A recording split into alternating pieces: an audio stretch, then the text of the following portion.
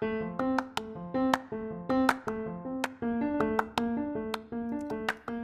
there, and welcome to your Pocket Sailing Instructor.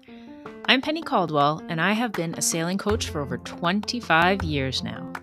I'm here to help you reach your sailing goals, whether you're looking for gear reviews, safety tips, or just some fun sailing stories. This podcast will have it all. Your Pocket Sailing Instructor is an educational and fun podcast about all things sailing.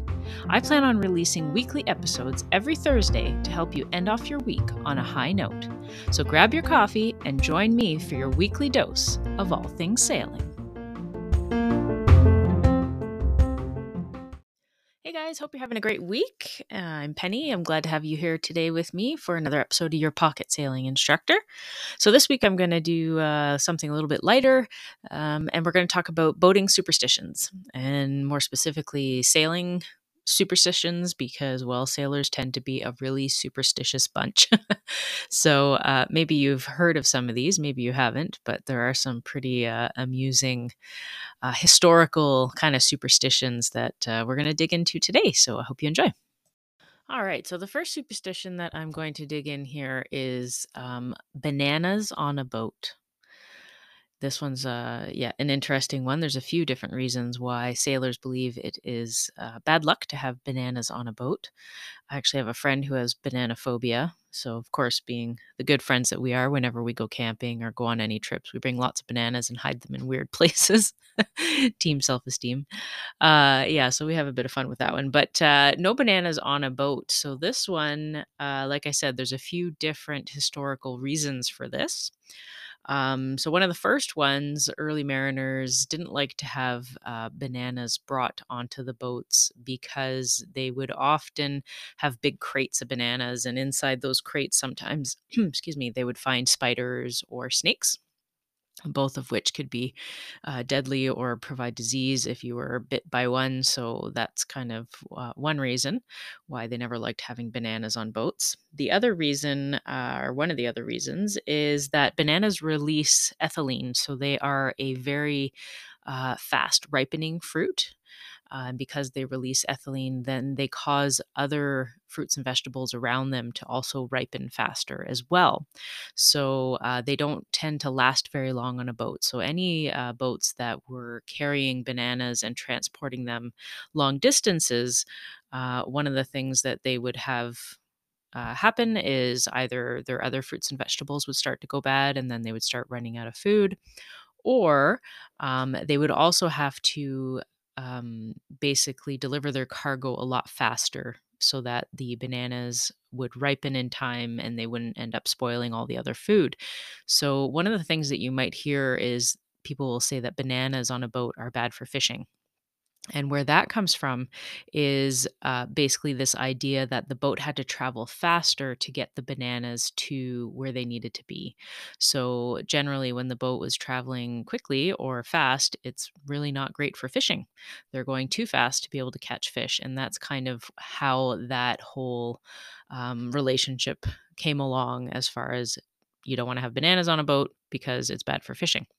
So, so those are a couple of the reasons why they don't like to have bananas on board.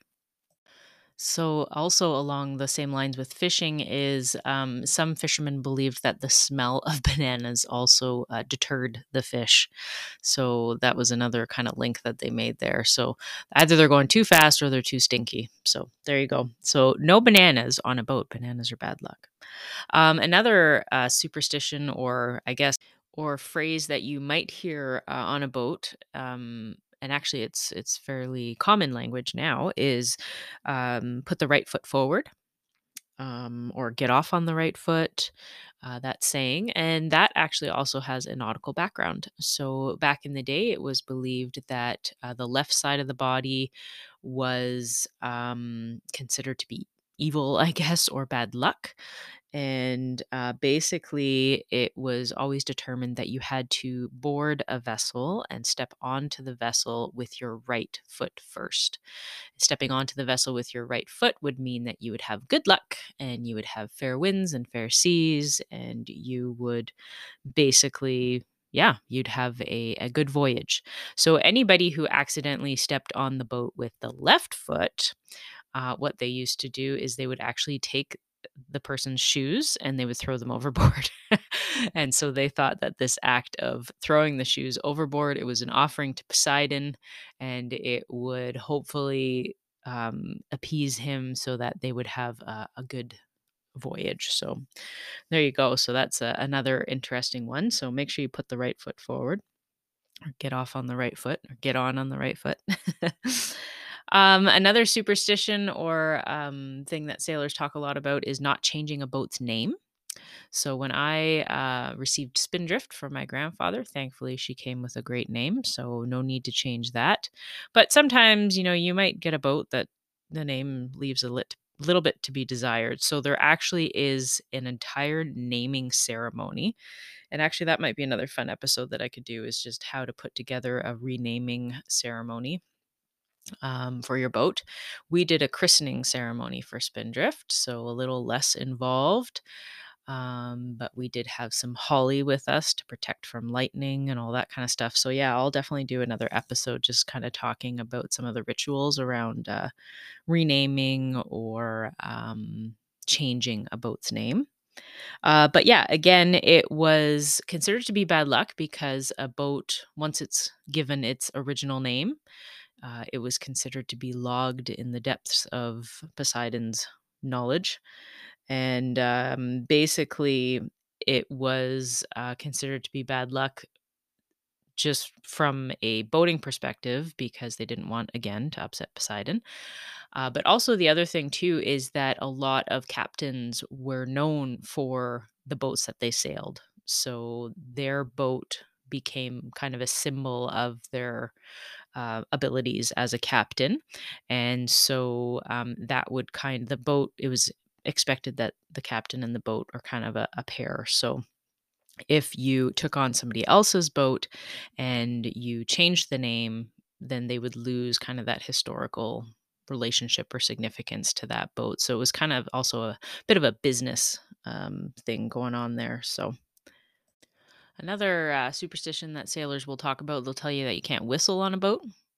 I'm a bit of a whistler, so I get that one every once in a while. Don't whistle. And the idea there is that whistling was considered like a form of taunting for the wind gods.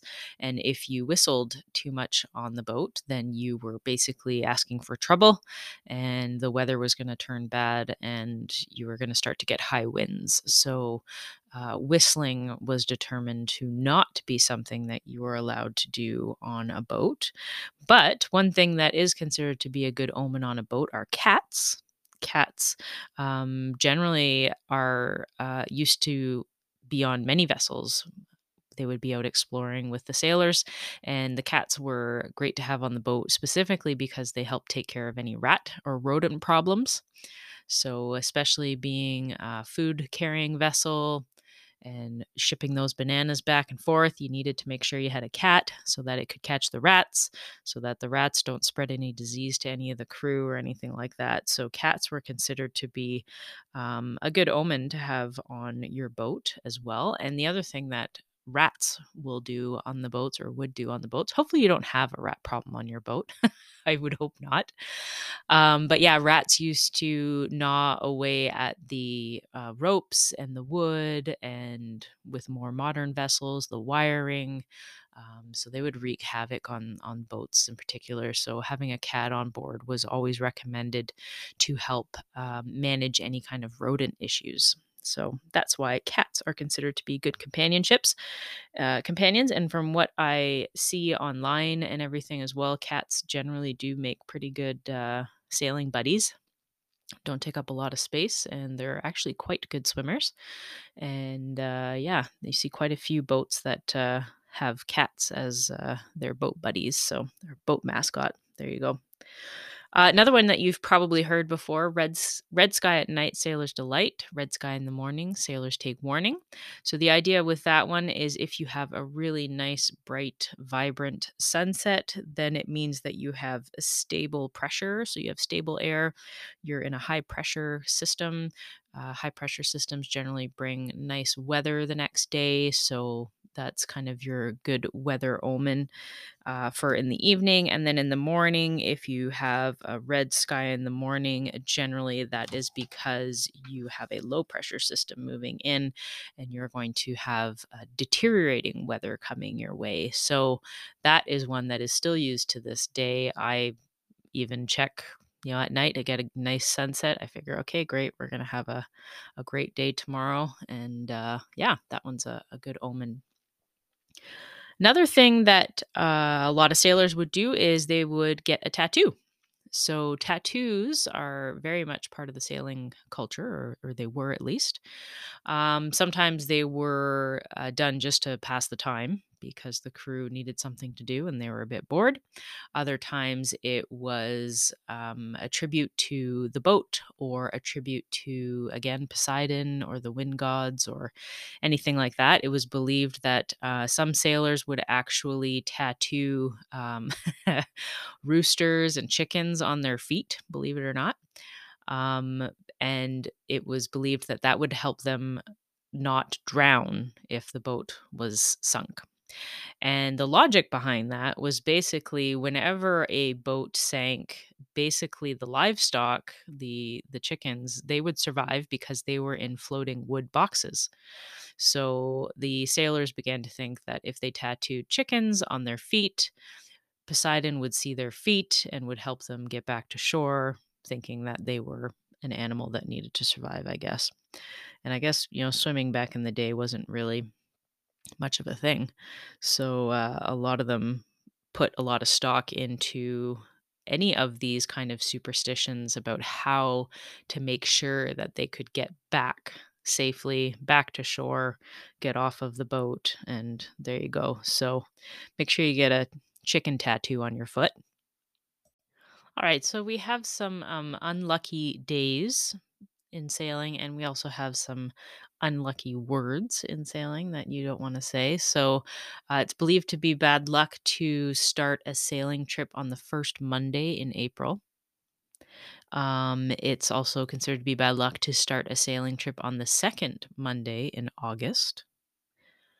And then it is also considered to be a bad day to start a sailing voyage on December 31st, specifically.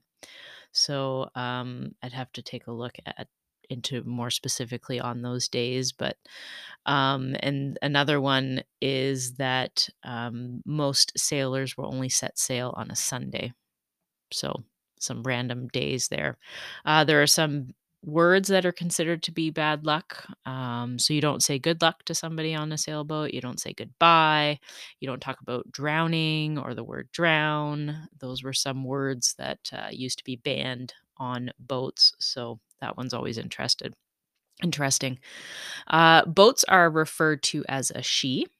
And this kind of has a few historical significances. One was that captains would often name their vessel after their wives, sometimes scandalous, their mistress.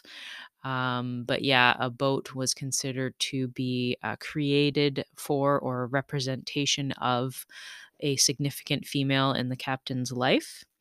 And then also one of the other origins is the Latin word navis is a female word.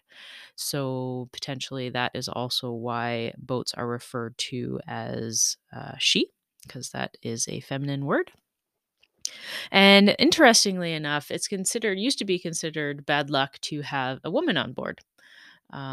So basically, the idea was that the women would be too distracting for the crew. They would not be able to perform their sailing functions on the boat. They would also get into fights over the women. They had this whole thing about sea sirens. So, yeah, they just basically considered that women were bad luck to have on the boat. Another odd one that I came across, and I've found a lot of references to it, but not a lot of information, is that it's considered to be bad luck to have a redhead on board. So I don't know why redheads, the gingers, keep getting the short end of the stick. But yeah, it was considered to be unlucky to have a redhead on board. It was considered to be unlucky to have a sailor talk to a redhead before they got onto a boat. And if they did talk to a redhead, the sailor had to speak first. Really weird stuff. But yeah, that was another interesting superstition that was considered to be bad luck. So there you go. There's also a mention of killing albatross. So the bird. I don't know why you would want to kill an albatross, but um, I guess when you're out in the ocean, it can be, for me, when I was out in the Pacific, I found it comforting whenever an albatross showed up, because we would literally be days and days without seeing any other living forms out there with us. And then all of a sudden, out of nowhere, you would have this one lone prehistoric bird that would come swooping down and be gliding along the, and they'd hang out with the boat for a little bit and then they'd head off on their way. And I just kind of found that comforting personally. But there are mentions of if a sailor, for whatever reason, ever killed an albatross, that was considered to be really bad luck as well. So